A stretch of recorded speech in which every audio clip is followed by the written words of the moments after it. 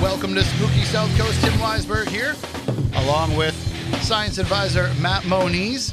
And we have a special guest in studio with us tonight. And let me just switch the camera over so that everybody can see.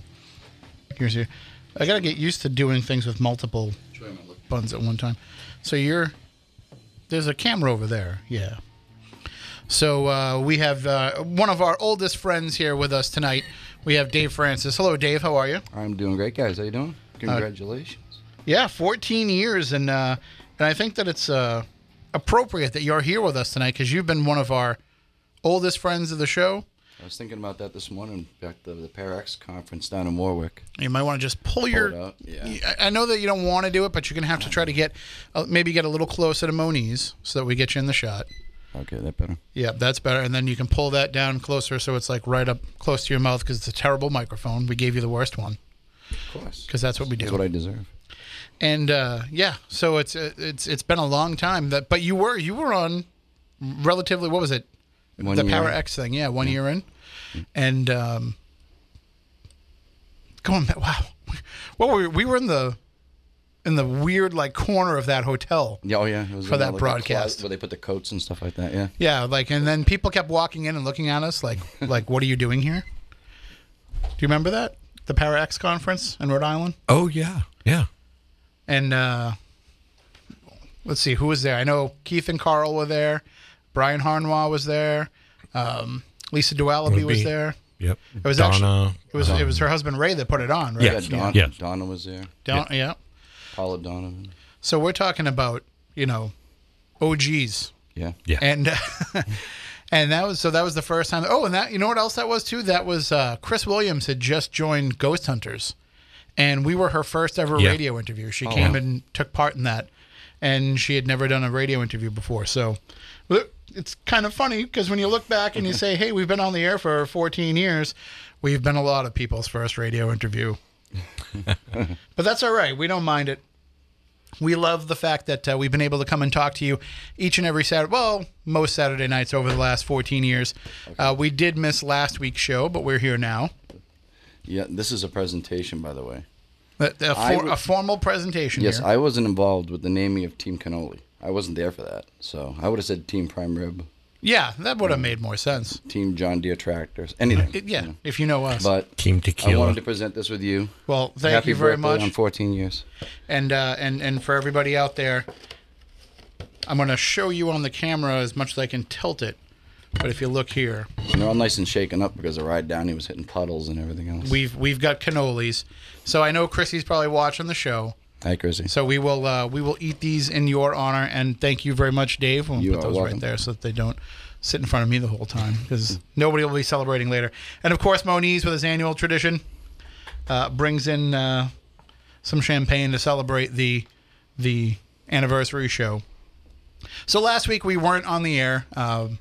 Actually, what happened was we had a storm here. Yeah. And as it always happens with the storms on Saturday nights, they start off as snow, and then they tell us they're going to change over to rain. And when do you think the changeover time is always going to happen? Midnight. Yeah. Yeah, usually sometime during the show. So that means in order to get here, we have to, come here in terrible snow and bad conditions and all that. And I won't do that anymore since the time that I came in here and I'm pretty sure I broke my wrist. Oh, yeah. I remember that. I came in here and I made it all the way here. It took me like 2 hours to get from my house to here, which is normally a 20-minute drive. And when I got here, I was so happy that I made it here safely and no problems and no damage to the car or anything. And I come walking in here just to sit down in the chair, and I was actually going to give some storm updates before Spooky South Coast started. Sat down in the chair, and when I went to sit down, I slipped on this plastic mat they have here, and I went down and put my hands in front of me, and I busted up my wrist. So, and I didn't realize that I did. And I'm not saying I'm some kind of a tough guy, but something in there broke because it took a long time for that to feel better, and it still bothers me from time to time. So after that, I decided if the weather isn't great, we don't really need to come in. Why risk it? It used to be in the old days that we had to come in because if we didn't come in, there'd be nothing on the air because they wouldn't program this time because it was either or. You either could program it to run automated shows, or you had it for a live show. So they would have to leave that blank spot from 10 to midnight. And if we didn't show up, it was dead air. That blank spot would be what goes over the air. So, we would get in trouble. Like, oh, how come you guys didn't come in? Oh, well, it was really bad weather out. Oh, but you got to let us know if you're going to do that because we just had dead air for 2 hours. Okay. So now it works nice with this new system we have that we can say, you know what? It's probably a better idea to stay home. Yeah, 20th century technology is caught up. And when everything is all... Think about that one. I know. When everything is all good and ready, and when they get stuff, because they're going to be redoing stuff in here. But we just built some new offices in the building, so those are done. But eventually they'll come in here and redo the studio. And when all that stuff gets kind of put into place, then when that happens, we can just do the show from home. So... We'll have Moniz get a nice Yeti microphone or something at his house, and I've got a nice Sennheiser. Whatever it takes. And then what we'll do is I'll connect with you over Skype. Sure. And I'll feed it into the system over here, and we can do the show in our underwear. Yeah. Well, we have done that in the past. But then we got the cameras. We had to stop. People thought it was weird. They're like, it's okay if one of you shows up in your underwear, but, not both of you. Then we just worry about what goes on during the commercial breaks. But yeah, so this is our 14th anniversary show. We are going to, talk about some current state of the paranormal type stuff.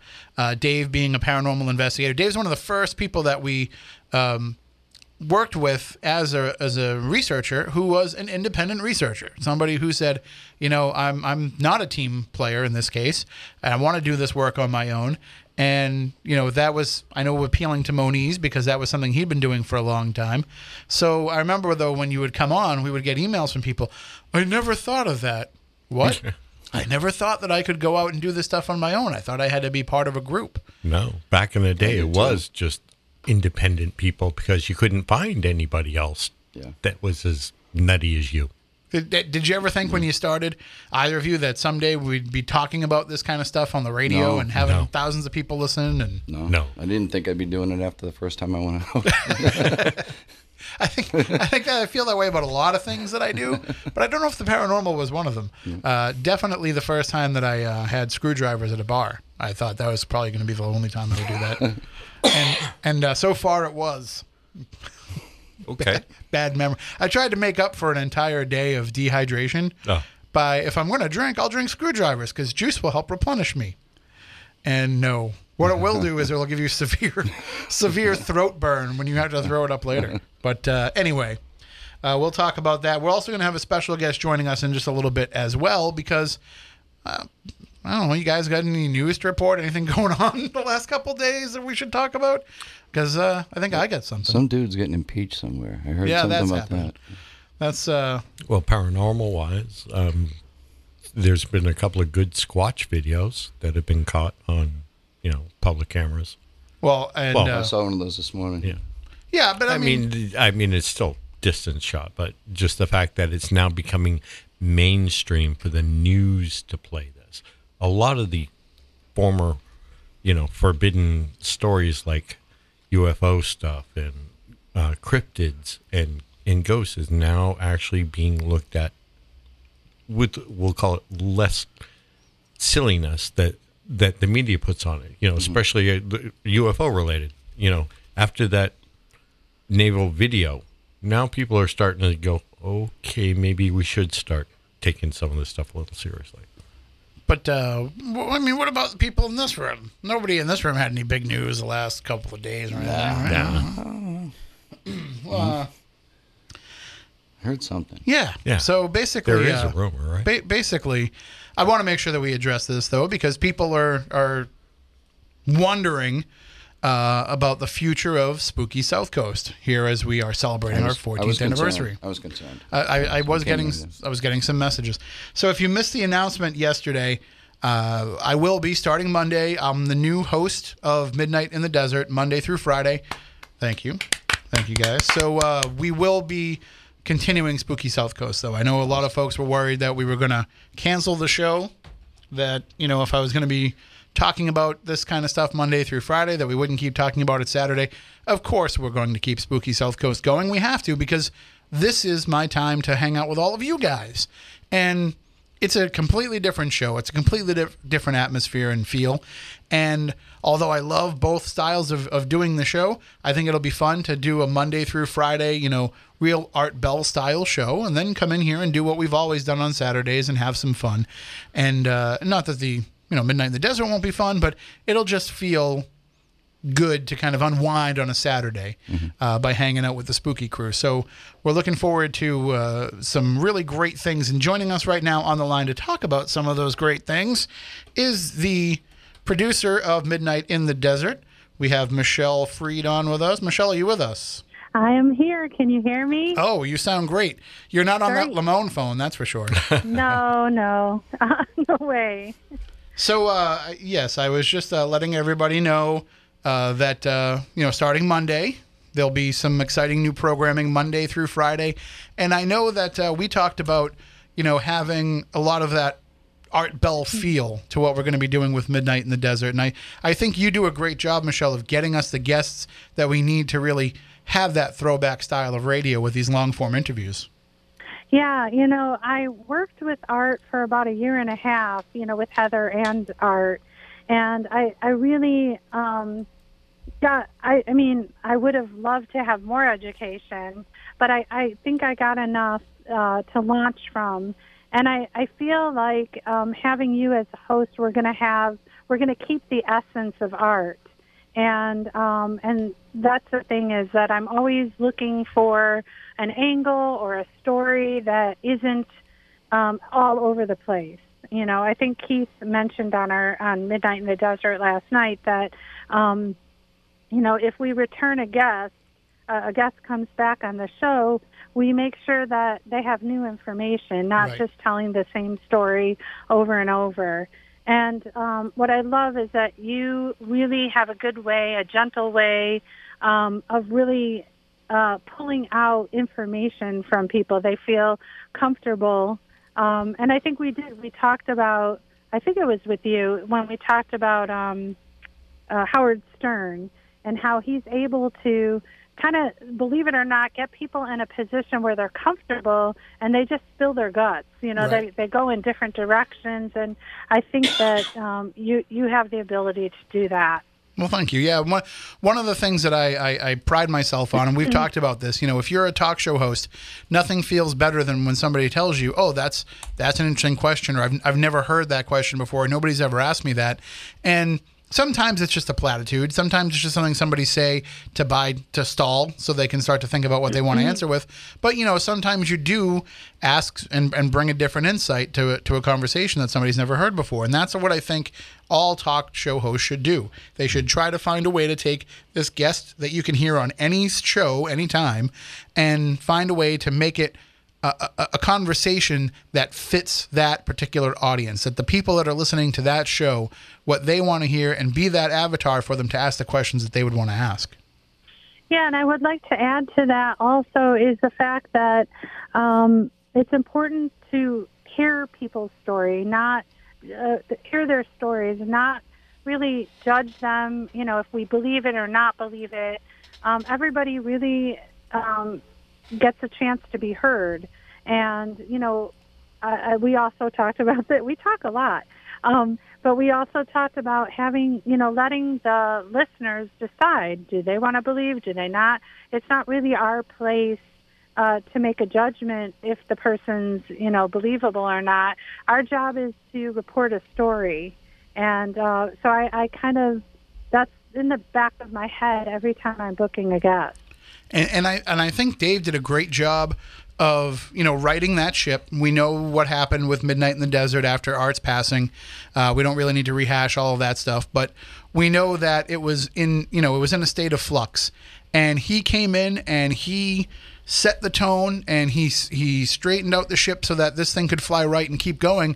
Mm-hmm. And and it's just he's got a lot on his table, and maybe with all of the the way that he has brought some of the topics into that show, it brought in a lot of stuff that you wouldn't have thought to talk about before, and it put it into some new directions. And we know that he's doing that on TV with the Holzer Files.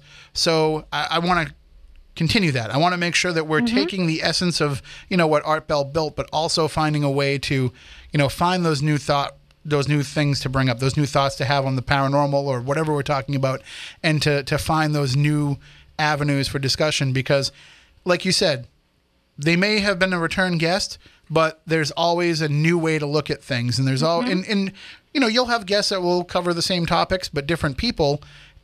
And we want to have people that are bringing on different thoughts and different ideas. We don't want to just basically come out and be like, so many other shows are these days where it's greatest hits radio, where it's like when you go to see Van Halen, they're not playing the new songs, they're playing the old songs, and that Dave's going to sound terrible when he does it. David Lee Roth, I mean, not Dave Schrader. Yeah, of course. And so, we don't want that. We don't want somebody just coming out and, doing the what do they call that? The summer fair, the summer festival circuit, where they're just trying to make a buck. We want the people that are coming and bringing new ideas and making people think.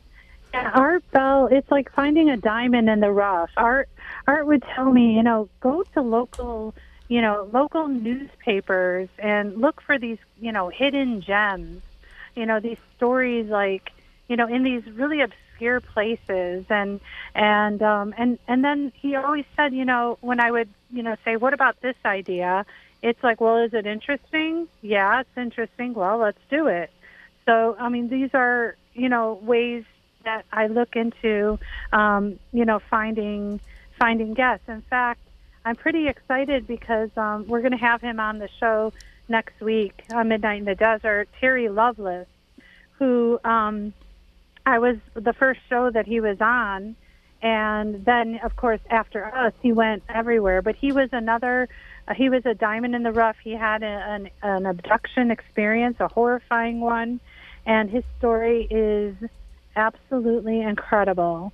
And to the point where he, from our show, had like so many opportunities happen for him because everybody wanted to hear the story. So I kind of, my goal is that we have them on our show first, and we break it, and then it could, fly from there. I think we've already had a communication problem. I thought you booked Linda Lovelace for next week. Oh. You wish. I prepared completely differently for this show. I have to go and change all my questions now. But it is Saturday night, right? We'll find a way. We'll make it work. Some of the questions might still be applicable. There might depends on the story. But one of the other things that I think is important for it, you and I have talked quite a bit, Michelle, about wanting to have an old school feel to radio, to sit there and go down this journey for a couple of hours that most other radio programs can't do anymore, because you've got the news, you've got the commercials, you've got segments, you've got all these things that you have to run. You don't really have that opportunity to sit and really dwell on a topic for 3 hours, and we're going to do that. But the other thing that we're going to do is we're going to take that old school style, and we can merge that with the stuff that I've learned here in my day job, and be able to apply social media to that, be able to, make it a more connected community during the show, so that not only are you listening, because we've done that here for years with Spooky South Coast, where we were one of the first, and nobody's ever taken the risks that we've taken when it comes to doing this stuff. So, we've made all the mistakes that there are to make already. repeatedly. And so, when we show up and we've got, 50, 60, 80 people in the chat room hanging out with us every night, that's the kind of thing we want to bring to Midnight in the Desert. We want to have that community of people, which I'm already dubbing the Midnight Society. We want them hanging out with us live. And then if you can't, you can always be a time traveler and be part of the show through the archives. Yeah, absolutely. And the other thing is, and I think that our guests, when I have a pre-interview with them, I know that they've been, like you said, running the circuit. I always ask them to feel comfortable to tell us things that they haven't been saying on the other shows. And they're so grateful for that because they're kind of sick and tired of telling their same story as well. And, I usually find that they have some things in their history or in their, other stories that are kind of cool that, no one ever asked them. So it's like, giving them permission to just have a ball. So, yeah. I don't ever want anybody to feel like they're coming on the show to sell a book. Your books will get sold by coming on the show. That's going to happen. And I'll tell you a secret. Pardon me. I know people who are authors who go on Coast to Coast AM, the biggest radio show in the world, and they'll go on there and pitch their latest book. And then you ask them, how many copies did you think you sold from being on Coast to Coast? And they tell you, I don't think I sold any. Like, looking at the numbers, I don't think I sold any. So, people say, oh, they're coming on to pitch a book, but, they're not. They come into this knowing that it's not like they're going to get paid off. We don't pay guests. No radio show pays guests to come on. It's something that you're doing for them for promotion. So I don't ever want anybody to have to come on and feel like they're pitching something to our audience. We'll just have a regular, normal, human conversation, and then people will naturally want to find out more about what it is that you do. Mm-hmm. Absolutely. So one of the things we also discussed too is, and this question came up, is some of the changes in the music. Now I want to address this because I know that I've already gotten emails about this, and Michelle, I'm sure you have too, and Keith has as well. Is people want to know, well, now that you're switching hosts, are you going to bring back all of Art's bumper music? And the answer to that, sadly, is no. We're not going to do that because you can't really stream and podcast that music anymore. You definitely can't podcast it, and streaming it is astronomical charges. Mm-hmm. So we'd rather not invest in that, but instead we can find music that gives it the same feel. And so I'm very excited that starting on Monday night, we're going to have a new theme song for Midnight in the Desert. And it was created by Under the Question, the same guys that created the last couple of Spooky South Coast themes. But they have a really great new theme that I'm in love with. It sounds, it's a throwback to the Chase, to the open that Art Bell always used for Coast to Coast AM that they still use today. But it's kind of our own version and kind of a more updated feel. And I was listening to it earlier in the shower, Michelle, and I got to tell you, it gets me fired up. I can't wait to come in on Monday night and crack that mic with that music playing in the background. Yeah, we definitely want that feel that, the show's going to start, and that excited feeling that people feel. That's great. Now, the other question that I got asked was about phone lines.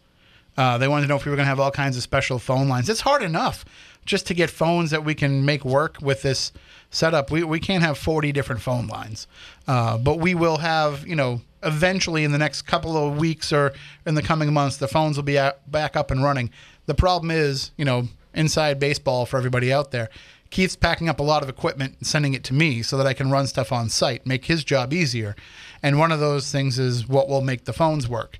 So I'm going to receive that soon and set it all up, but we're going to be a little ways off before we feel like we can get into the point where you've seen me, Moniz, when I work behind this board.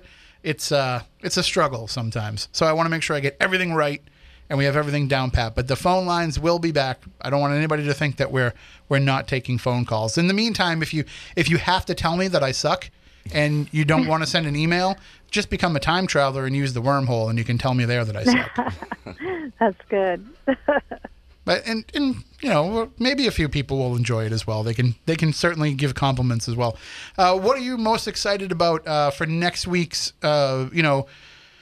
Just what are you expecting to hear the audience come back with? What do you know, looking at the guests that you have in these 3-hour shows and the fact that we're really going to dive deep, I think I'm looking the most forward to people saying to me, you know, that's how I want to spend my night.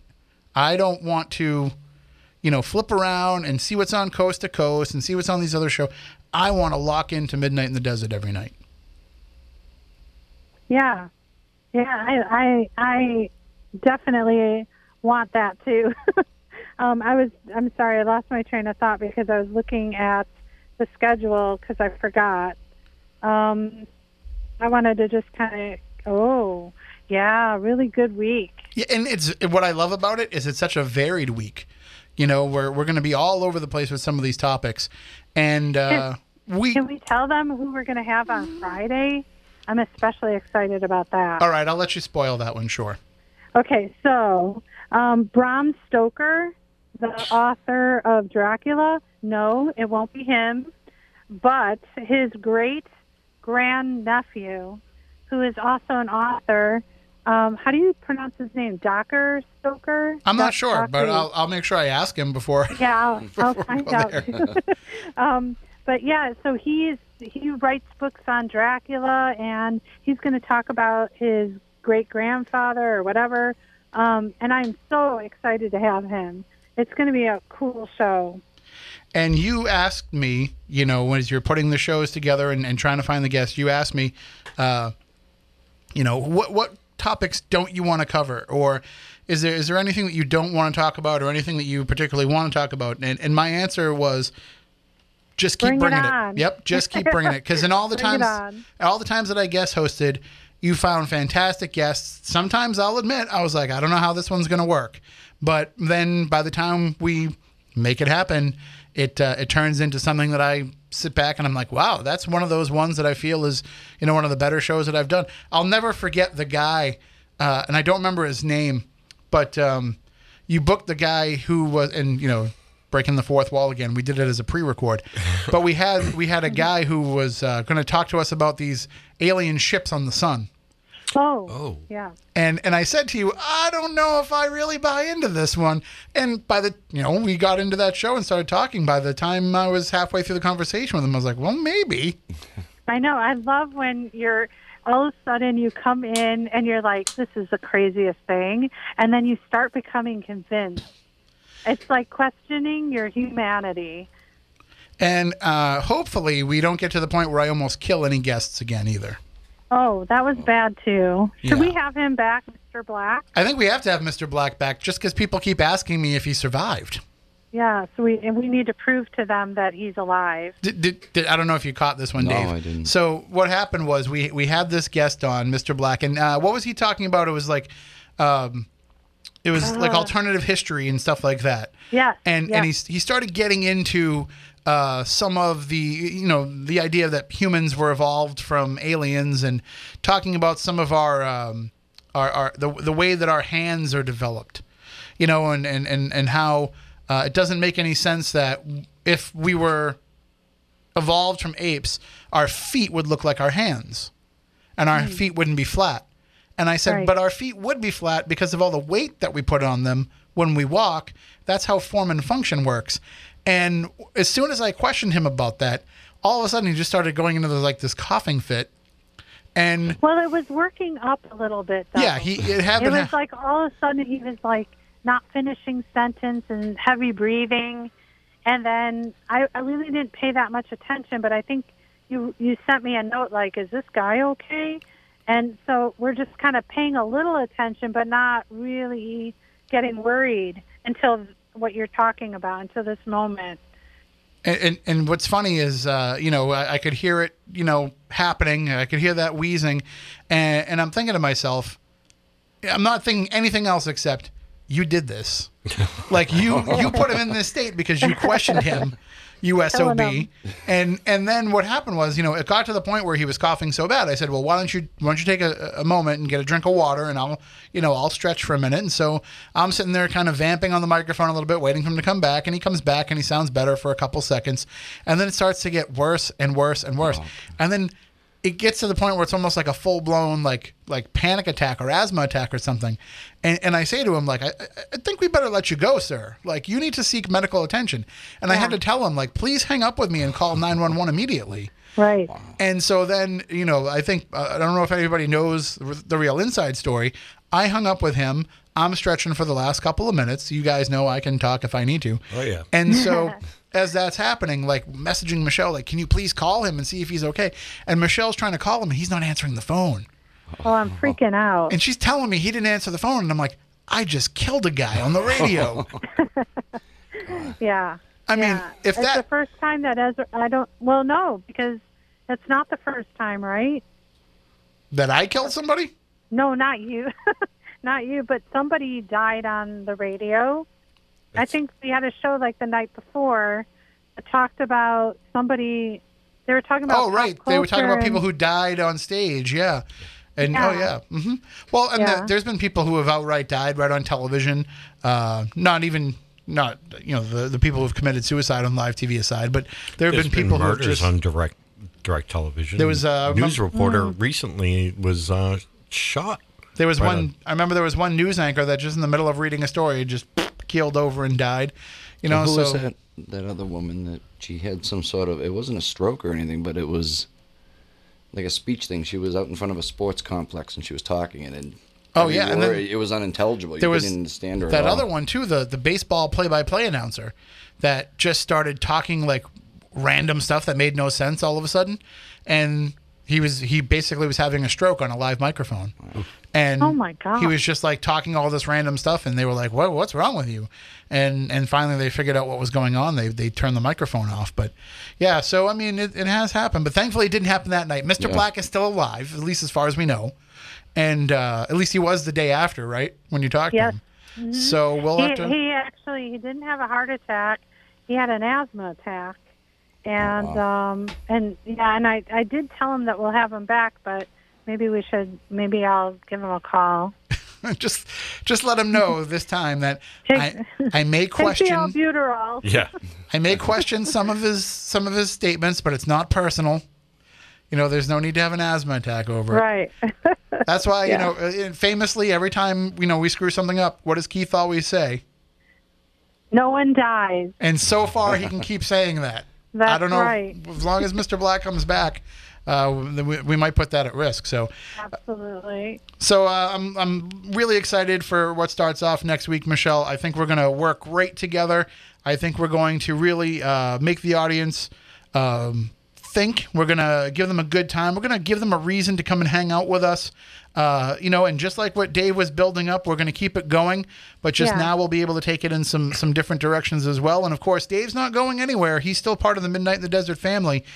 Just as I was more than happy to fill in for him whenever he needed me, he said that he's going to be ready, willing, and able to fill in for me. The only catch is, we'll be working around his Holzer Files schedule, but I think it'll work out. Maybe by the time he gets done filming that, I might need my first night off. That's right. That's right. So we'll definitely be hearing more from him, and of course we'll have him on when season 2 of the Holzer Files is getting ready to premiere. So it's going to be, just the family's just growing a little bit. That's all. That's right. That's right. Well, I'm going to say good luck, break a leg. I'm so happy to be working with you, and already we have so many plans coming up. Almost February is almost completely booked. And we have exciting things coming up. So everyone should just stay tuned. And I hope everyone becomes subscribers and can listen to the show at their convenience and never miss anything. Absolutely. Well said. Thank you so much, Michelle. And I will talk to you probably tomorrow.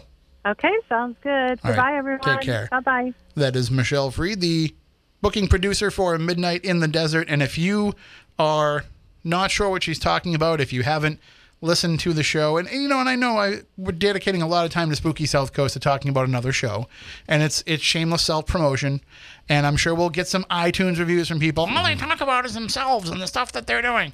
Okay, but you still listened. And the other thing that I just want to let people know is, don't expect that we're just going to be rehashing a bunch of the same stuff that you've heard on Spooky South Coast, or that Spooky South Coast is going to rehash stuff that you've heard on Midnight in the Desert. We're going to keep just driving each ship the way that we have over the years. But what she's talking about is, if you have never been to midnightinthedesert.com, if you've never listened to the show is a live program. It airs midnight to 3 a.m. on weeknights. That's Eastern time. It's 9 p.m. to midnight Pacific. And the reason why it's called Midnight in the Desert is because Crystal Gale wrote a fantastic song for Art Bell, inspired by Art Bell, just for him, called Midnight in the Desert. And she gave him that song, and that is the closing theme song to the show every night. So why are you doing a show from New England called Midnight in the Desert? Because we're going to keep that name always in honor of Art Bell. So that's why it's Midnight in the Desert. It starts at midnight here in New England. It ends at midnight on the West Coast and in the desert. It all makes sense one way or another. So if you go to midnightinthedesert.com during the time when the show is live, you can listen to the show right there. Great audio coming from the website if you want to listen to it that way. You can also listen to it on the TuneIn app. If you just search for Midnight in the Desert there, the Dark Matter Digital Network, you'll find those both on there. You can also listen to it on the Paranormal Radio app, which I'm sure a lot of you use to listen to Spooky South Coast as well. It airs live on all those platforms for you to be able to listen. If you live in the area of Pahrump, Nevada, you can listen to us on our flagship station, KNYE, out there as well, Art Bell's former station that now the wonderful Karen Jackson owns. And you can hear the show live that way. But if you can't listen live, maybe you work during the week and you have to get up early, or you got to get the kids ready for school, and you can't stay up till 3 a.m. here on the East Coast, you can become a time traveler. On the Midnight in the Desert website, you can sign up right there. It's a subscription-based archive system. So a lot of you listen to Spooky South Coast, you know that we have put up nearly 600 of our shows now for free. They're all there for you to listen to for free. We've never asked you to pay to get the program. We've never asked you for a dime. Now it's time to pony up, suckers. No, but the reason why that we're able to do this show for free is because I work at the radio station, and we're able to come in on the weekend and use the equipment and be able to put everything out there. So it doesn't really cost us anything outside of the website and the podcasting service. So we're talking about, a couple of $100 a year, which now we're able to offset with the money that we make from the YouTube ads. Yeah. So everything kind of works out, and it's a wash. Nobody's making any money off of it, but it's not costing us anything either. It's a different story with Midnight in the Desert. There's a lot of cost associated with producing this show and being able to give you the high quality audio, and to be able to put on a show for 3 hours, and to be able to have all of these talented people that work on this show be in different places and still be able to all work together. So that's why we charge for the subscriptions, so that we can make sure that we're able to always have the best available for you. And we're going to increase some of the things that we'll offer for subscribers too as time goes on, but the price will stay the same. $4.99 a month. You get, hopefully 20 new shows a week. If there's 20 weeknights, that's about on average what you'll get, 20 new shows a month if you sign up to be a time traveler. But you also get all the shows going all the way back to when Art Bell started the show. So when I've been going back into the archive and listening to some of those old shows, and being a Coast to Coast fan, I've heard a lot of Art Bell, but I'd never heard these shows live. I listened to them live, but I'd never heard them again since they first aired. So it's good to be able to go back and revisit. So again, that's my little spiel, my little pitch. If you've enjoyed this show over the years, I know you will love Midnight in the Desert, and $4.99 a month is a small price to pay for all that you will get. That being said, thus ends the sign me up. Begging for money. I will too. Don't don't dare me. I will. Thus ends the begging for money portion of the show.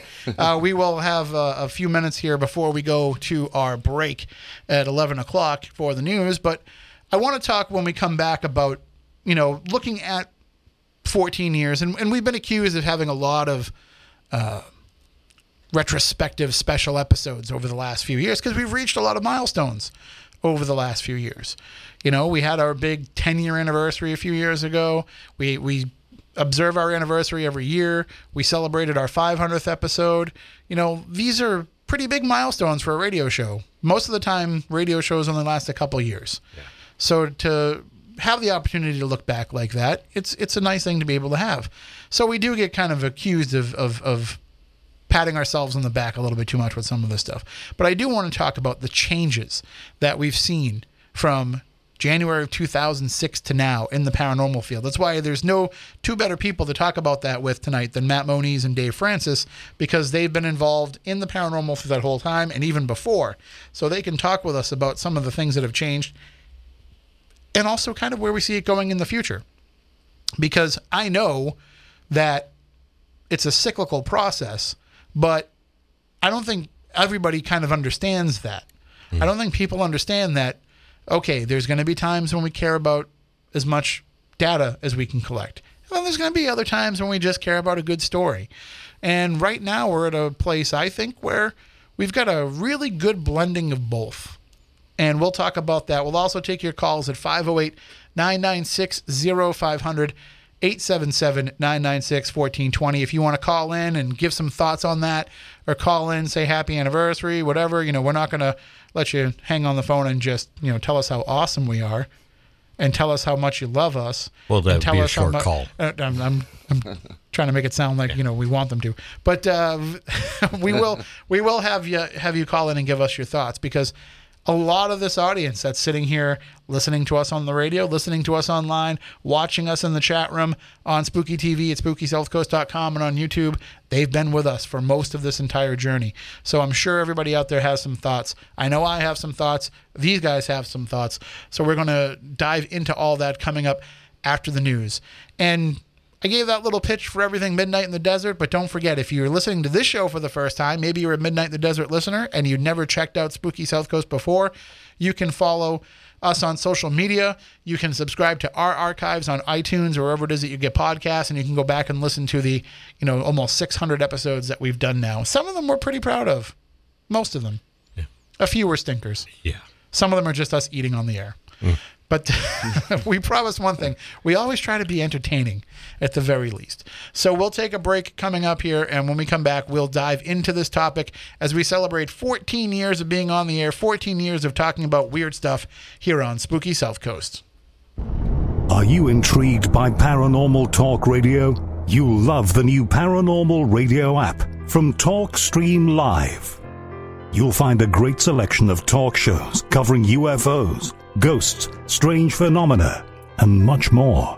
Download the Paranormal Radio app now and start listening to the very best in paranormal talk entertainment. The Paranormal Radio app, free in Google Play and the iOS App Store.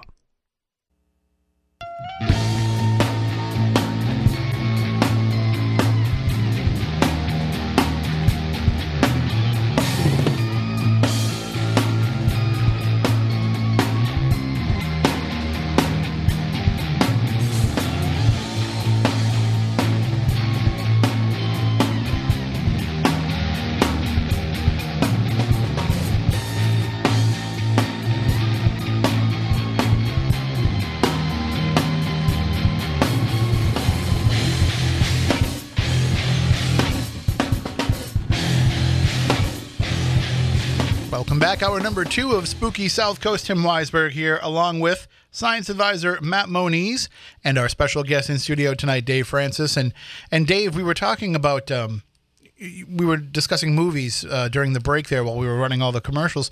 And you had mentioned, going to the drive-in theater to see the new Star Wars film.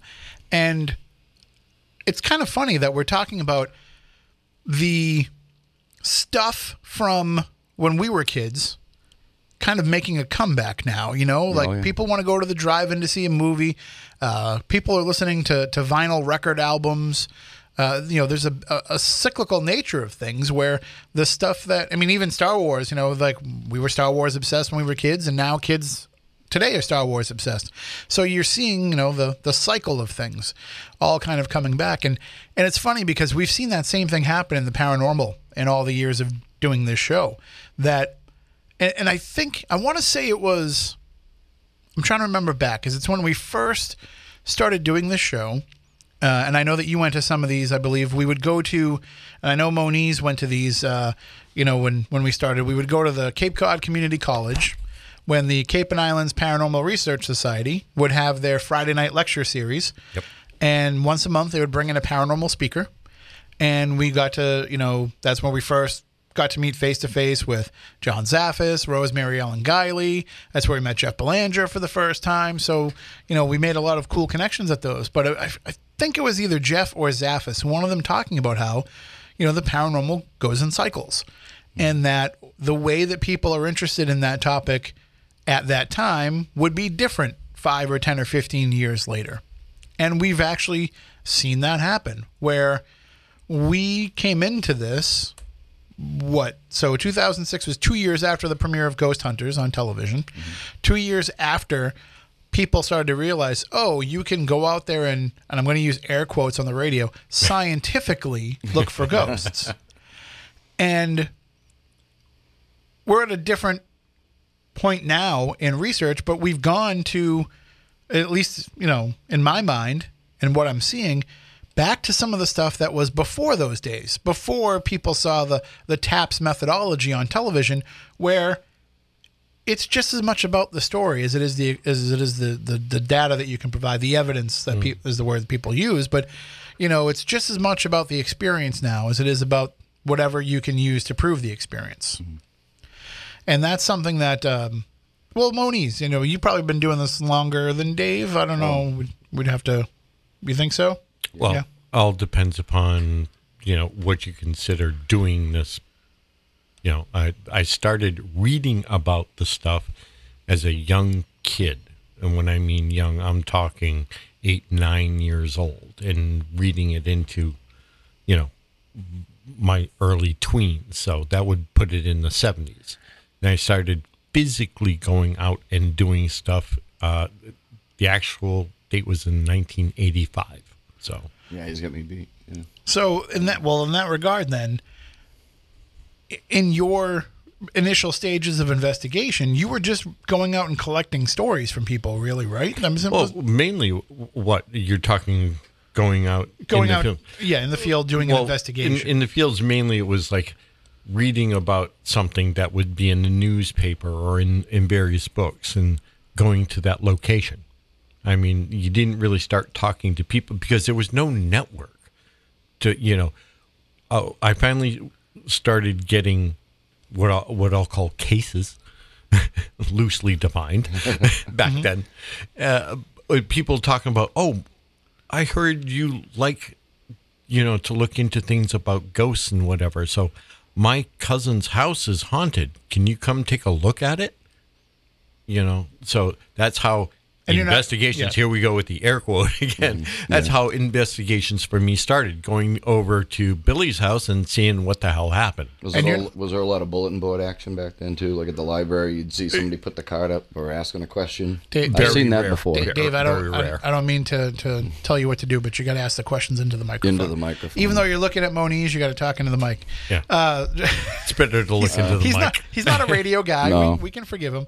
The question that I have, though, is when you were going to those cases, and we'll use that term loosely, you weren't walking in there with a Pelican case full of stuff. You're going in with a notebook and maybe a camera, maybe a tape recorder. At the very least, yeah, a notebook just to write down, where I was, who was there, and a watch. And so Dave, I could document what time did it happen. It's probably similar to you, though, too, that you were walking into some of these early cases without bringing a lot of equipment with you. No, just what I had. I had a camera. I think I was using a cassette recorder at the time. For me, though, it was already out there. The networks and stuff were out there. TAPS was out, and that's what got me like, wow, people do this. They get together and they do this stuff. So it was easier to find a group and stuff. So I jumped in, and everybody had cameras and everything kind of running.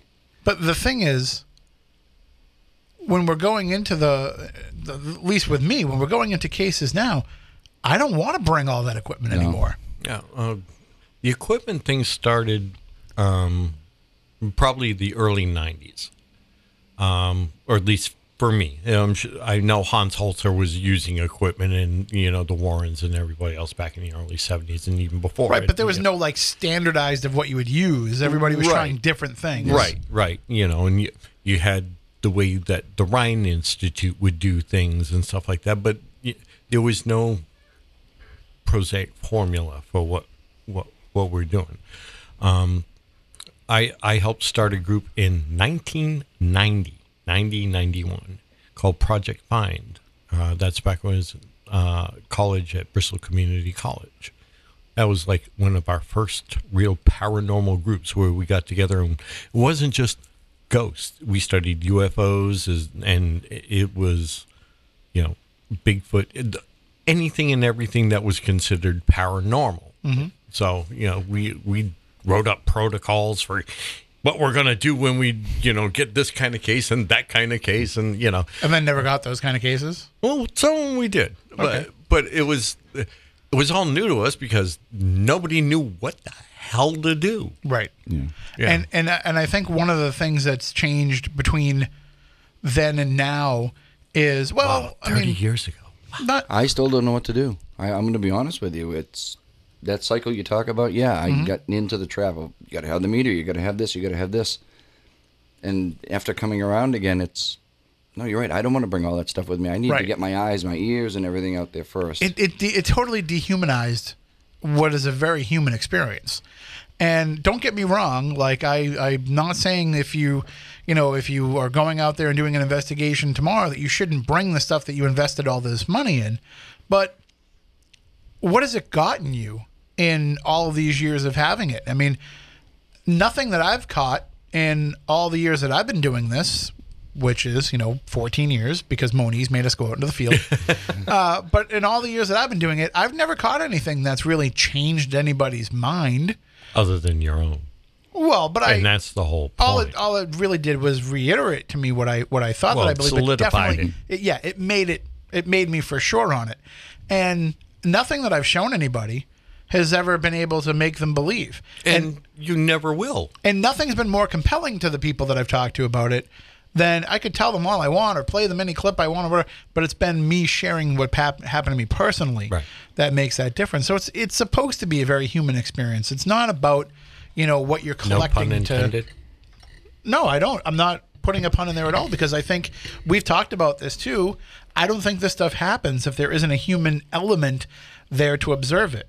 And then the question always becomes, well, what about the surveillance cameras that catch things? But because the person still has to watch the surveillance. The surveillance camera is there because a person wants to see what's going on in that location. Yeah. So I think there needs to be Schrodinger. Yeah, exactly. Yeah, if there's nobody there to observe it, it's not going to happen. So that's part of why I think we have so much trouble with making it happen again in a laboratory environment because you're changing the way that you're going to observe that phenomenon.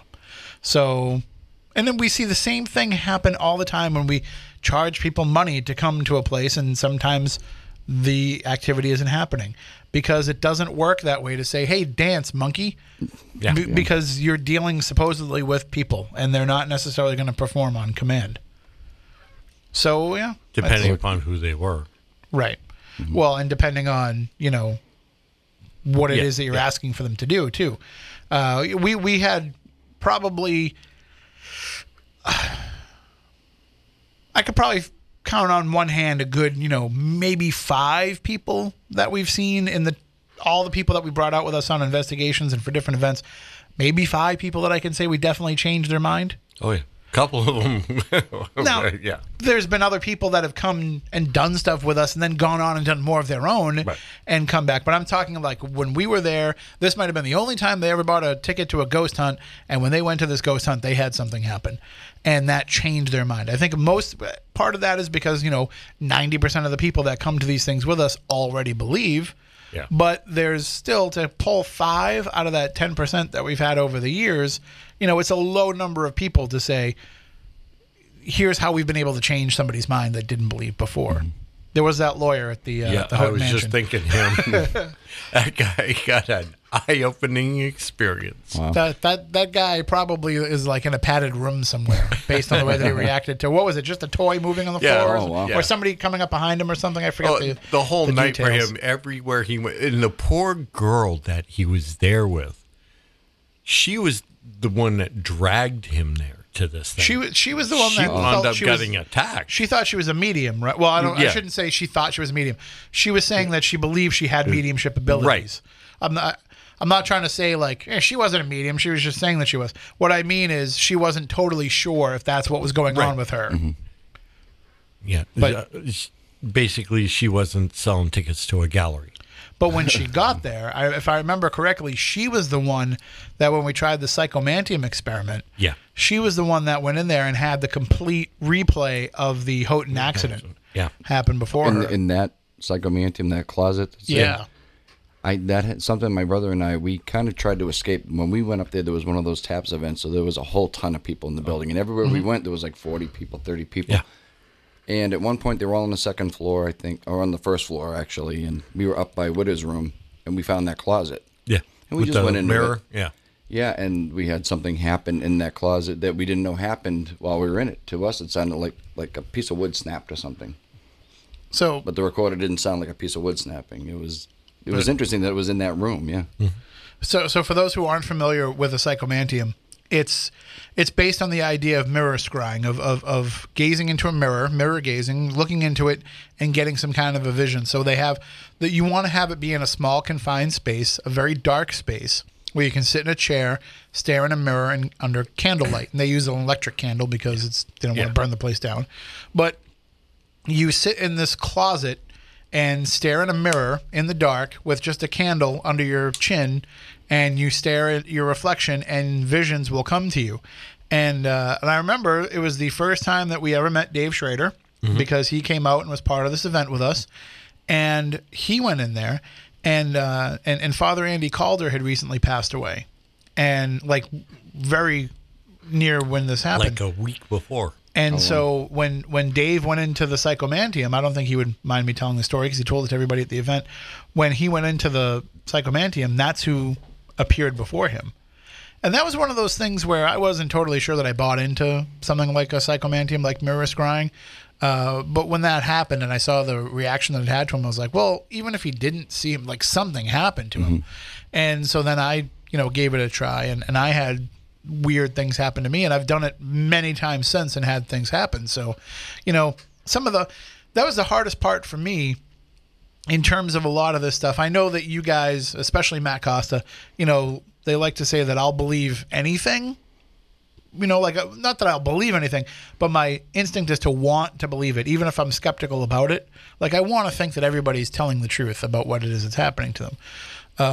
And that I want to have something be paranormal, even if it's not, that I just, I hope as I'm trying to debunk it, if you get what I'm saying. Yeah. It's not that I want to put anything across that's false. It's just I'm hopeful about it being paranormal. And the one thing that I had a problem with was some of this more folkloric, mythological belief.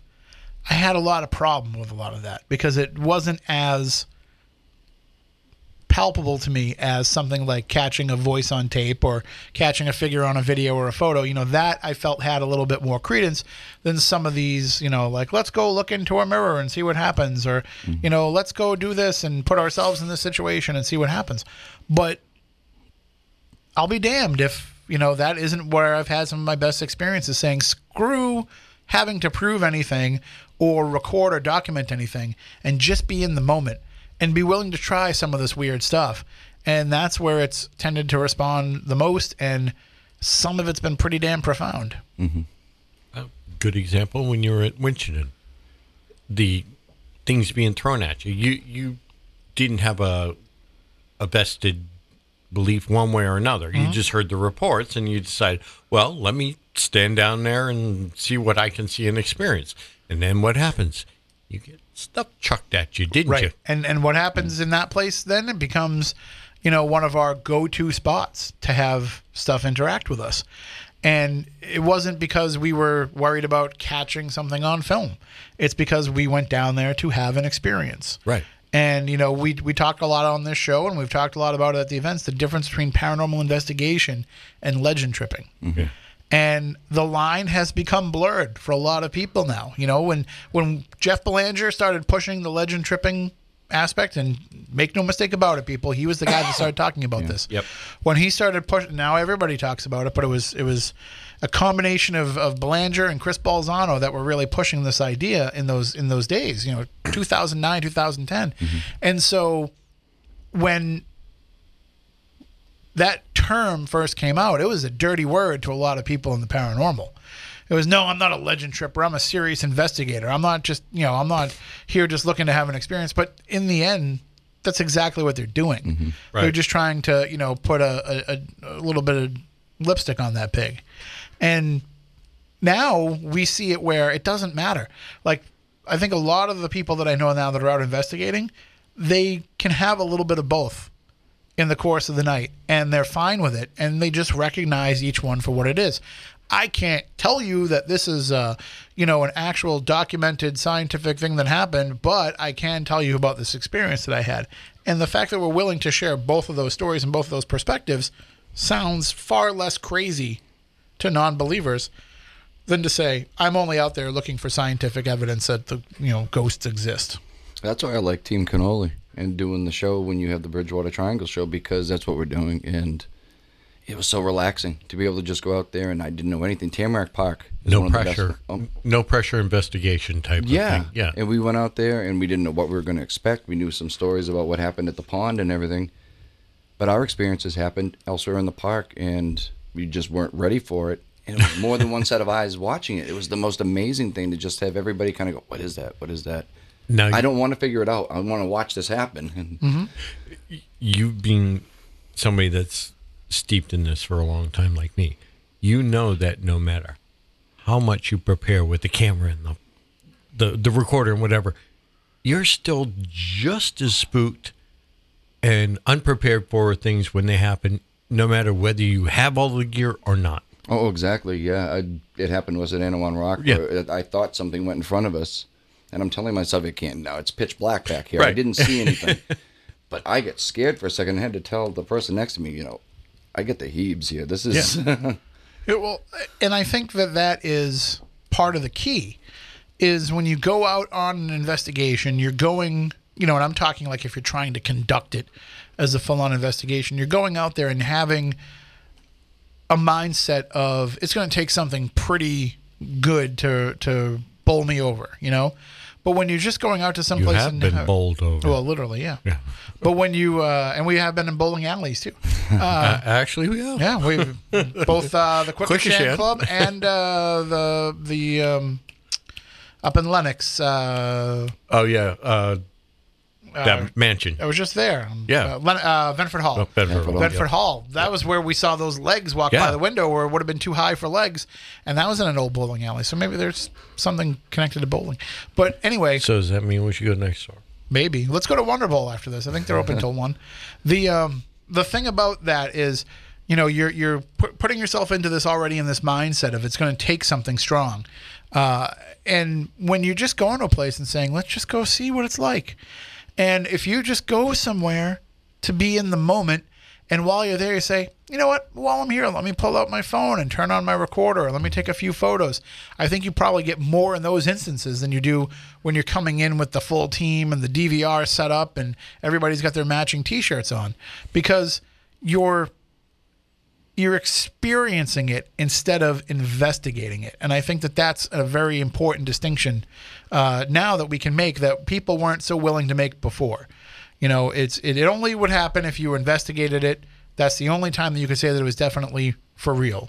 Yeah. Now people have no problem saying, I just had this experience and it's enough for me. Well, the reason why people go to investigate places is because people keep having experiences there. Exactly. Yeah. So the fact that, it's happening to people just in every mundane, run-of-the-mill, daytime activities or nighttime activities shows you that it's not acting because you've got your cameras there and you got your recorder. It's doing what it's doing. Mm-hmm. The fact that you've come there now with cameras and recorders is just ancillary. And those cameras and recorders and different meters, none of those are going to do anything different than what your own senses can do. Mm-hmm. If you're tuned into what's going on. Exactly. This aggravates the hell out of me. People think that they have equipment there for, documenting the experience. I have to explain this to people whenever we do these events. The reason for having the equipment is to augment your natural senses. Right. It should be an extension of it, not exactly in place of. If you're lucky, it's a secondary validation. If you have an independent happen. secondary validation, but it just augments your senses because, IR cameras see wavelengths of light that your eyes don't. The sound recorders will hear, frequencies that your ears can't.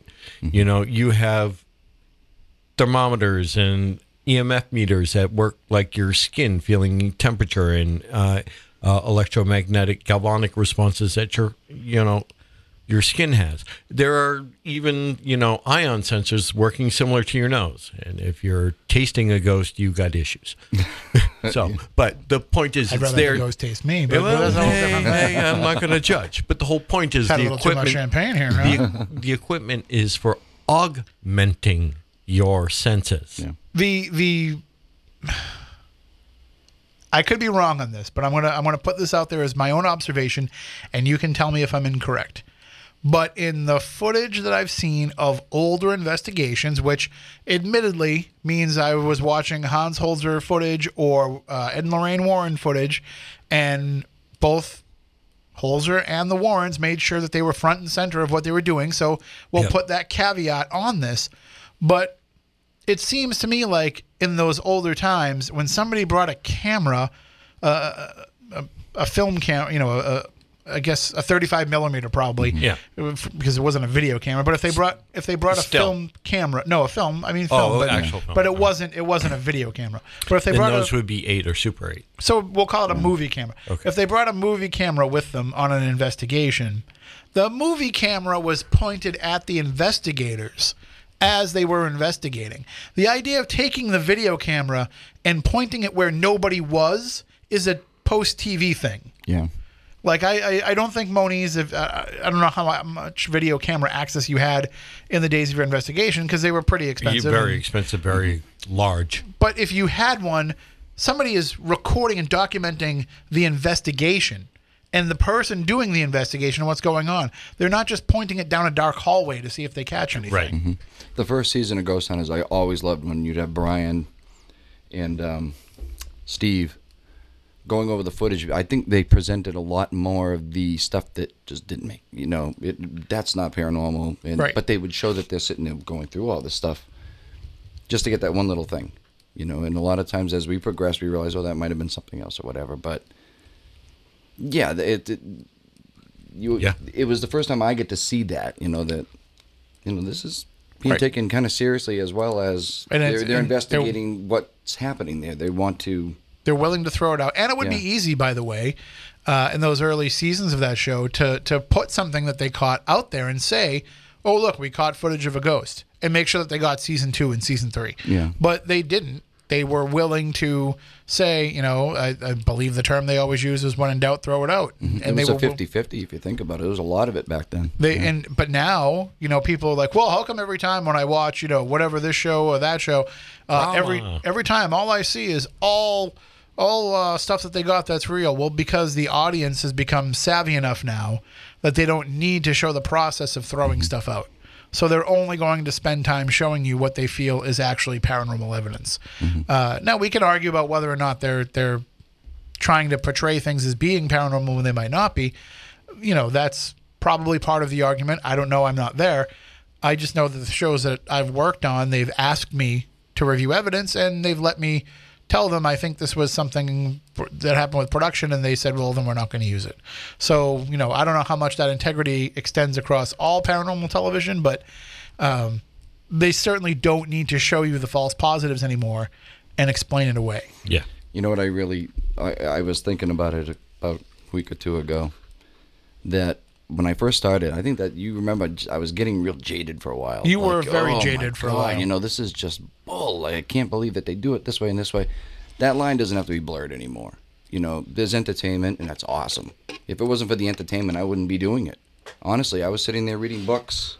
I was quite comfortable in my chair trying to validate my experiences reading books. And it's good to have, it is actually good to have that, because they're bringing the stories out there. They're making these places known where I never heard of half of some of the places that are out there when they show them. Listen, we've talked about it before. We're going to keep talking about it again. I don't know anybody that owns a paranormal, haunted location, a paranormal hotspot. I don't know anybody that owns one that is all about just saying, yeah, come and investigate anytime you want. I don't care. And you don't have to give me any money for it. I mean, I got one. There's some, yeah. but there's also some that you get the chance to work with because you have to understand that we are part of media, and so it's beneficial for them to do it. Yeah, I got it. So, but the big complaint that I hear from a lot of people is that somebody owes it to the paranormal world if they have a haunted place to let us go in and investigate because we're trying to get to the bottom of this. Private property is private property. Nobody owes anybody anything. And, the other thing, too, is the whole argument about how paranormal investigators shouldn't charge for their time. I do agree with that because it's not like you're going in as an exterminator and coming out at the end of it holding up the ghost by the tail saying, we got it. But food is a good substitute. Putting that out there. Food is a good substitute. But, for example, this past week I went to Toronto and I filmed a TV show. And a couple of weeks ago, I went to Georgia and I filmed a TV show. And I put up on Facebook, hey, I filmed this thing for the Weather Channel. Hey, I filmed this thing for the Travel Channel. People will, attack me for that and say, well, it's nice to see that you're just using this to get yourself on TV. No, you know what gets me on TV? The fact that I can articulate what happened to me in an interesting way that makes people want to listen to what it is that I say. It's how I became a talk radio host because it's a skill that I have. Wait a minute. You went to school for journalism, right? Well, I studied some journalism. I don't use any of it in the actual journalism that I do. But the point being is you're in a vocation right. that you normally are in. Yes, I studied communications and I work in communications. So right. So you're not basically, to take the phrase, a plumber and going out and going on TV. Right. Mm-hmm. But nobody wants. So here's the thing. Is if you want the plumber to come over your house and just sit down and talk to you and hang out with you, if the plumber has the time to do that, he'll come over and sit down and talk to you. And maybe while you have the plumber over your house, you might ask him a couple of questions about plumbing, and you'll go back and forth and have a conversation about plumbing, and he'll give you some insight and some tips and things that, he's not charging you for. Mm-hmm. But when you want the plumber to come over to your house and to do what it is that he's trained to do. That's called an estimate, Tim.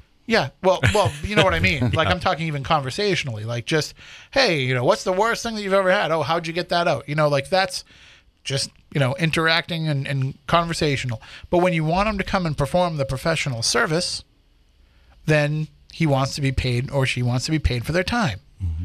And that's what people in the paranormal world do. They don't make the money by going out there and helping the people that they're talking to. But when other people want their time, then yes, they should charge for that. So everybody out there, by the way, and I'm not just doing this to defend myself as collecting a paycheck. They paid me in a trip to Toronto and food. That's I don't really ask for much. Yeah. But, these conventions that happen, sure, we're going to get paid for going to them because it's our time. And our time is money. But the reason of this isn't to talk about myself and the opportunities I get. It's to tell all of you out there that if somebody says to you, we want you to come on this TV show and tell us about your experience. We want you to come to this convention and be a guest. Ask them for something. Stop giving stuff away for free. Stop giving your time away for free. Do or at least be compensated for your travels. In some way. And, your travel, maybe it's just that they buy you dinner, whatever it is that you need to feel like, you got something back. We've spent enough time in the paranormal world making the normal people understand what it is that we do. Yeah. And or try to. I think that we've reached the point where it's fair for everybody out there to say, so you want to have a convention and you want us to come and talk.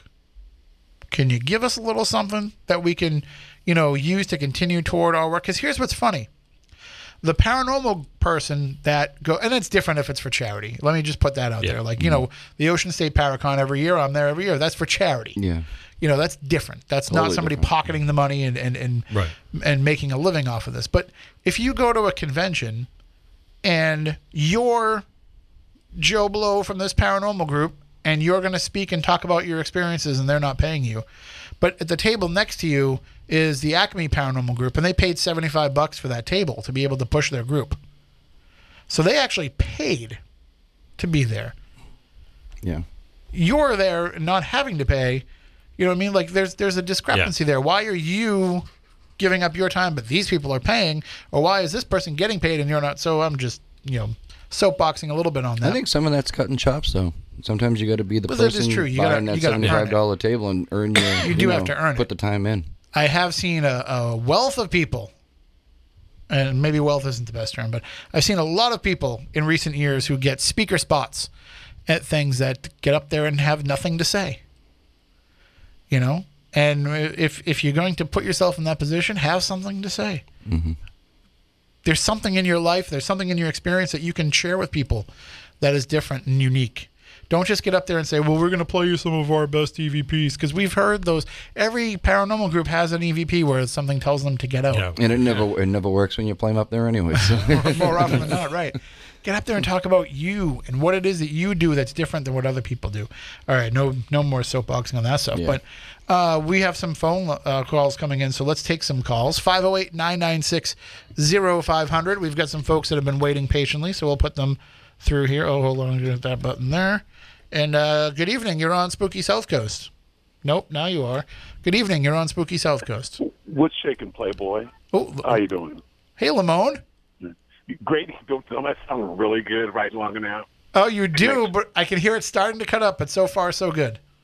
Okay, I'm not going to push it. All right, so I was, all right, I told you in August, I said, I'm going to get you into Dave's seat. Do you remember I told you that? We want you over there. I did that. I did by hook or by crook, or both. I got you in there, so that should be upgrading your pay, hopefully, isn't it? So, are you saying that you did something? What did you cast a spell or? No, you remember in August when I said that you go. I remember you saying it. Yes. Okay. And so it's Ollie knows that the Hoosier files are going to be extended. So the Hoosier files. He's going to. He only investigates in Indiana. Now, will you be able to do this with Lamone? Can you have a yearly psychic who will take your predictions? Yes, absolutely. I want Lamone to give us a prediction every year. Okay, well, I'll tell you this. I'll tell you something that happened Friday. Or was it Friday? Thursday. I saw. I know that Tom Brady was in town talking to the owner of the Oakland Raiders. I mean, the Las Vegas Raiders. They were having lunch before they went and signed. He didn't. I was hoping he was going to bring them there. They want a big splash. Okay, and I think Tom Brady would be it. So that's your prediction for 2020? No, I'm just saying. I don't think he's going to be there. I still think of San Diego, but it would be nice. It would be nice. What's the over under on that one, anyways? I don't know. Have they got that on the big board now. He'll place the bet for you. Who is this Tom Brady? Tom Brady, yeah, I don't know. Some pagan guy. I don't know. Hey, careful on pagan. Hey, well, thanks for the warning. I'm not going to fight over for a slumber party. Lamone, I'm going to ask you this, and please don't take offense in this. What did you do differently that your phone sounds so good? Dave was leaving the show, and I wanted to make sure I had to represent. Too bad you could hear it like that. Whatever you're doing tonight, this is how you must call every show from now on. Okay, I'll do that. I'll have to sit. It's not that cold tonight hanging off this pole, so it's not that bad. Since I had to climb the pole to get better reception. Be careful when you're talking about climbing the pole in Vegas. That's a whole different thing. Well, I didn't say work the pole. I had to climb the pole. That's a different story. For shizzle, oh yes. I think that would be wonderful. There's something else I wanted to say. Last night I went to go see the home regency they're having of the Foreigner was here. The first concert they're here, and it was kind of nice. They're going to be here for a couple more months, and maybe you guys come out here to Vegas and see them. And it was pretty good. I tried to call from then while you were on the phone, but I guess Dave didn't want. I keep wanting to call him Dan, but he didn't want to let me on the phone, so I bastages. So I'm glad. So where's Stephanie? She should be there, especially for tomorrow's such a momentous occasion. I figured Stephanie would be there by hook or by crook. Well, she's got some other stuff going on, but she promised me that she'll be back for the February 8th show. Yeah, I heard that before. I'll hold my breath. Oh, my breath. So February, that's Saturday, right? Is that Saturday? Yeah, it's usually on a Saturday. Are you going to be doing Spooky South Coast every Saturday? So until then. Yeah, I mean that's the plan. There's a couple Saturdays coming up where there's some other stuff that's planned, but other than that, we should be doing stuff. I know in March there's a private event that I'm probably going to be attending, and then I have to do a little bit of traveling a little bit later on in the year. So isn't there also a couple of games that are going to interfere with the? Games won't interfere with us anymore. Not until next year. We get to go right over the stream. Oh, okay. So what about the basketball? That's do what I was you guys have problems with that? Like Nope. UMass? Nope, we won't. No, any of the other sports stuff that happens now. The way the new system is built, whenever there's a game, we can just go online on the stream. So, it took cantankerous Keith to send that stuff out there to make it possible. That's what I'm saying. Oh, what a wonderful listen, I'm going to tell you what Keith also is sending me. The ability to stream from my house. So what's going to happen is, if you don't stay on topic and you start getting off topic and rambling, Lamone, I'm actually going to be able to turn you down now. So really? Just keep that in mind. Do you like Steve Wilkos show? Just joking. This stuff off topic. All right. So Dave, I remember a long time ago when I called in and I said, "Oh, you look like Tom Hanks from Black Jeopardy." They had on Saturday Night Live. You know what I'm talking about? I know what you're talking about. Yeah, does you look like him in that picture that he had? A little bit, yep. Yeah, I'm not trying to say everybody looks like Tom Hanks. All right, we're going to have to just cut it short just because we have another caller and only a few minutes left. Two more questions. All right. Are you all right? So you were size 12.5, right? Exactly. Just want to make sure. Yeah, about that. Yep. Depending on what it is. Yeah. I think you'll be happy with what I've got planned for you. And so, is that when you come out here in May, March? That when the thing with the meet everybody at the New York, at the Valley of Nye? Is that where you're going to be coming? Well, yeah, I'm hoping at some point. No, in March I have to go to something in Virginia, but we're hoping to try to get over there at some point so that Keith and Michelle and I can all get together and be in one spot and meet with Karen and everybody else out there. So, is that when you're going to come to your dad? Yeah, well, he was the one that was going to help me try to find a cheap ticket. So I don't know if I can come with him at the same time because usually if he goes, I cover. I can't cover for him anymore when he goes on vacation. He works overnights. I can't cover for him. Well, I guess if you want to bring him, I don't know if you want to be cock blocking and stuff like that. Because if you want to bring him with, Paul's old enough to come and hang with us.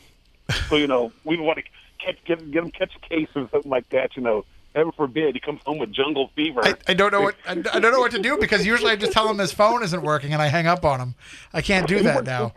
I know curses. I still feel wonderful. All right, I want to let you go though because we only got 5 minutes left and there's another call. So okay, and so I guess when you leave, I'll be the host when you're gone. So that's fine. Okay. If my connection is so well like this. Yeah. I just hope it won't be cold or I'm going to get struck by lightning and stuff like that. It's crazy. Climb down safely, Lamone. All I need to do is be black and Chris. All right. See you later. Have a good night. That's FCC rules require me to cut you there. All right. Let's go to our next call. Good evening. You're on Spooky South Coast. How are you? Yeah, I've only been holding for a long period of time, boys. I apologize. Do you know who this is? No. Keep talking. Oh, come on. You missed me. You don't miss me at all. No. Who is it? David, tell him who this is. I know who this is. You should know who this is. Who Colleen? Is it? You don't get to eat any of Colleen. those. Oh, or is this Chris? No, it's Chrissy, but why couldn't I understand your voice? It took me a second. Yeah, she doesn't sound the same over the phone. You definitely do not. She's not on a Lamone phone. The three of us know you. We've known you and loved you for years, and the three of us are all scratching our heads. So that's got to be something with your phone. I grew up with her. Yeah, Dave's right. You must have the Lamone phone now. I guess so. That's why he has such Marilyn a good one. Does to you. Well, thank you for holding on. I'm sorry that we made you wait so long. And for like 20 minutes. Well, blame Lamone. Hey, listen. If this was midnight in the desert, you could have been waiting a whole hour. So just keep that in mind. You're going to have to trump this up, too, because he knows the size of your feet, it sounds like. That's so... I know. I don't know what's going on with that. You're going to have to trump it up, Chrissy. The next thing you bring, it's got to be... Cannoli the size of his feet? Size related, yeah. The size of his feet. There are some down here. But I wanted to call and wish you a happy 14-year anniversary. Thank you so much. And thank you for being there. You've been with us pretty much the whole time. I think so. I'm not sure when my first, stepping in was, but... At least, but you've been around, the paranormal world, for as long as we've been doing the show. So you know the same stuff that we've been talking about, the way that things have changed over the years. Oh, yes, definitely. It's unbelievable. And by the way, when people, refer to us as Spooky Snack Coast, and they talk about how we always talk about food, you're one of the main perpetrators for why that is, just so everybody understands that. Yes, as I hold up a thing of cannolis to the camera. That reminds me, I have something in the other room that I want to bring in. Moni's Dave Vamp for a second. I'm gonna be back. And definitely thank you very, very much for the cannolis. They are. They get all the credit. I had like I no said, idea. I had no idea they were going to be shown at this. It was the first thing I thought of this morning when I saw Tim's post. I said, I got to get the cannolis. I bought these on clearance. Oh, God. After Christmas. Oh, God. And maybe Chrissy's has some. These are Swedish fish flavored candy canes. Oh, my. They were $1 at Stop and Shop.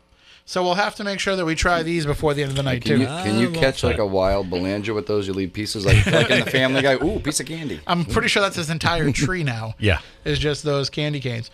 But, those are pretty good from what I haven't tried one yet. I waited to have them on the show, but everybody was talking about them when I brought them in. So I said, you guys can open them and try them. I have 4 more boxes in the car. They were $1. You're not going to get them again until next year, so you got to stock up. You got to stock up. That's so true. All right. Well, thank you for checking in with us. We want to squeeze in one more call here before the end of the show. We miss you so much. Yeah, I miss you. Yeah. Miss you guys too. Big hugs, okay? And next Much love, next time you come up here, the studio door is open for you. Oh, wonderful. Well, it's locked, but we'll open it. It's locked, but you'll open it. Just hit the little ringer. I had to bring food to get in. We'll send Moni's. Yeah, we saw Dave. We're like, no, Dave, we're about to start the show. He held up the cannoli box. Like, come on in. Come on in. All right. Have a good night, guys. Miss you all. Thank you. Thanks, Take care. And we'll try and squeeze in one more here before we run out of time. Good evening. You're on Spooky South Coast. Oh, hello. Hello, Been a sir. while. All right, now your voice I recognize right away. Of course. Hey, Happy by the way, 14th. Yes, go ahead. I want to make sure. Well, thank you for the anniversary wishes, but I want to make sure we put this in. Was there a show coming up here locally for you? Yes, February 29th at the Vault or Greasy Luck Pub. I can send you the particulars and we can post it out. Well, we'll make sure we definitely give it some more plugs before the show happens. I appreciate that. So I just wanted to say congratulations on 14 years and congratulations on taking over the legacy of Art Bell. I think it's a torch well passed. Thank you, sir. And you're welcome. And I want to thank you for being there with us for all these years and for hanging out with us at, all the different stuff that we've done and for just being, a huge supporter of all the things that we do. That's the great thing about doing this show is we've made so many awesome friends. That's absolutely. The best thing I've taken away from this, I've met Mark. I knew Chrissy and stuff, but all the other investigators I've gotten to go out with and that I never met before. They go to places I never heard of before. They say adults don't usually make a lot of friends. When you get to be an older person, you get to be an adult, you don't really make a lot of friends. Through this show and all the people that we've gotten to meet and hang out with, I have far more friends now than I had when I was growing up. And friends that actually get you. And friends that feel like family, where we might not see each other for 6 or 8 months, but it doesn't matter when we all get together. That's a very good way of putting it. And of course, the magic of the internet, we can all kind of gather together and hang out over this virtual campfire every Saturday night. Yes, just as long as we're not playing Magic. Right. And also making sure that whatever Lamone's doing, he keeps it limited to only good things. If he was able to get me the Midnight in the Desert job, I'd hate to think how quickly he'd get me out of that job. Well, it's kind of funny, though. You had Swedish Fish today, and I have to raise the question after being where I was today with Swedish Family. Are Swedish Fish actually really Swedish? I don't know. I mean, I haven't heard them talk yet to know. Well, they don't taste like lutefisk. Well, I've seen the Grey Buffet. It's not very good. This says Ohio on it. Yeah. Yeah. Well, there's Swedish people in Ohio. Could very well be. There's Swedish people everywhere. I just want to know, though. I just want to know what kind of fish it is. Like, is it Swedish cod? Is it Swedish halibut? It's probably pickled herring if I had to take a stab at it. That's true. That's probably it. Speaking of pickles, real quick, dill or bread and butter?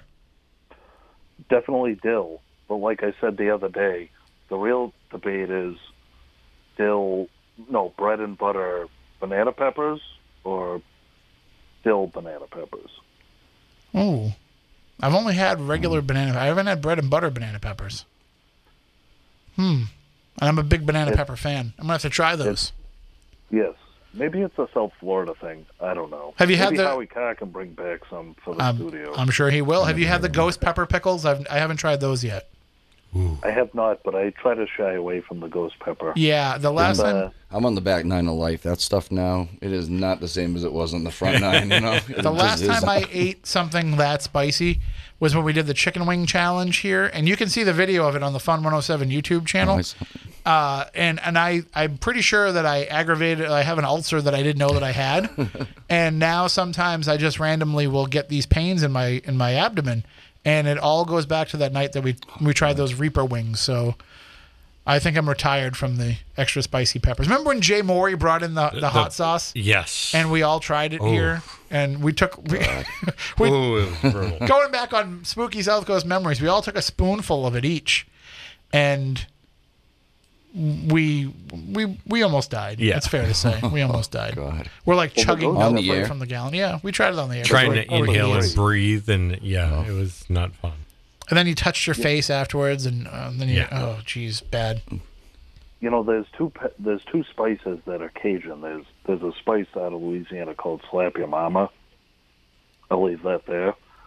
And there's something called Tony Chachere's. Blows the ghost pepper out of the water. I think I'm good on that. Yeah. I like to make things spicy myself. I don't like to have to depend on something else to do it. I've always said pain should not be a flavor. It's true. Have you been to Wendell's Pub in Norton? Ooh. They make the old BB Binks? Might have been. I don't know. No. I think it's always been this. It's right next to Wheaton College.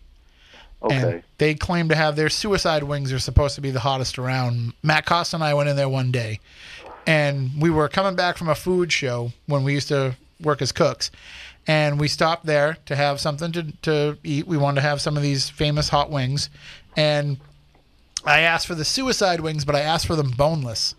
And the lady yelled out from the kitchen, "I can't do boneless suicide wings." And I yelled back, "Why not?" She said, "Because you're going to hurt yourself." I was like, "I don't care. Just do it anyway." And she did. And they came out, and I took one tiny bite, and I was done. I ate 4 baskets of rolls after that, trying to calm it down. And side note, while we were there, their soda machine broke.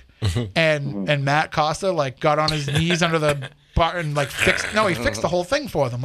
He saved them the trouble of having to make a service call because we worked at a diner where stuff was breaking all the time. So he fixed the whole soda machine. You think they would have helped us out and taken something off the bill, but they didn't. Anyway, we brought those wings back from the pub and we put them in the fridge at the diner where we worked. And you know how spicy stuff, when it's hot, when you put it in the fridge and it gets cold, it just gets more spicy? Yeah, everything gets stuck on it. So we brought those back and we put them in the fridge. And one of the dishwashers comes in, little 15-year-old kid, and he's like, "What's that? It's supposed to be the hottest chicken in the world or the hottest chicken in New England or whatever." He's like, "I'll try that." And he takes one. And he takes a bite out of it, and he's like, "It's not that bad." Now it's cold, so it's dulled, so you're not going to get it instantaneously, but it's still, the spice is still there, and it's now worse. So he proceeds to eat the entire chicken finger because he wasn't tasting it at first, and then after about 30 seconds, it kicked in. And I thought we were gonna have to call an ambulance for him. Like his reaction was that bad. Yeah. Well, so it just goes to show you. Anyway, that's just neither here nor there. Just a fun story. I'm sure he was seeing sounds. Yeah, that's when we did the hot wing challenge here, Gazelle had a gallon of milk with him in preparation, and when he couldn't take the spice anymore, he started chugging the milk, which just led to him throwing up milk in the bathroom. So it sounds like a good idea. It sounds like a good solution, but it's not. The funny thing is there's this kid. Well, he's not a kid, but this guy here. He's a model and a professional skateboarder. His name's Nick Dompierre, and he goes by Nick Diesel. People know him as that too. And he was part of this with us because he has won so many food challenges. He's a strong guy, skinny guy, 6-pack, but he can put away like 50 tacos in a sitting. And so he was taking part in this wing challenge with us. As Gazelle's throwing up and I'm like dunking my face under the sink in the bathroom, and we're doing everything we can to survive. He's just in there, sitting there, calmly finishing all the chicken wings that we couldn't eat. Oh, wow. So amazing. It was a paranormal experience for sure. I'm sure if you wash that down with a Moxie, that would go well. All right, now we're just going to hang up on you. Brought up Moxie. Yes. Well, I have a new phrase. Stay snacktacular. There you go. And we will, because we've still got cannolis. We've got Swedish Fish candy cane, so we'll be snacking for a little while here. Thanks, Ross, for calling in and checking in, and thanks for all your support over the years. No problem. All right, take care. See you guys next Monday. Absolutely. Yes. And to everybody out there, thank you for all the years of support. 14 years now. Is it safe to do this? We're not going anywhere. Was that whoa? That's it. Moxie. You want to put Moxie out on the show? What? I turn into an animal. All right, you brought you don't want me on that. You brought cannoli, so yep. I'll let the Moxie slide. Moxie is not a drink; it's a medicine. Exactly. Yeah. All right, so that'll do it for this week's show. It's something I'm not asleep at 8 o'clock. Year 14 in the books. Year 15, here we go. Salute. And we will all... Happy birthday. Thank you very much. We will be back next Saturday night. We'll be back with year 15 coming your way. And if you ever missed any of the first 14 years, just go back and listen to the archives. I look forward to talking to you on Monday night on Midnight in the Desert. But if you can't make it to that, then we will talk to you next Saturday night. Until then, stay spooktacular.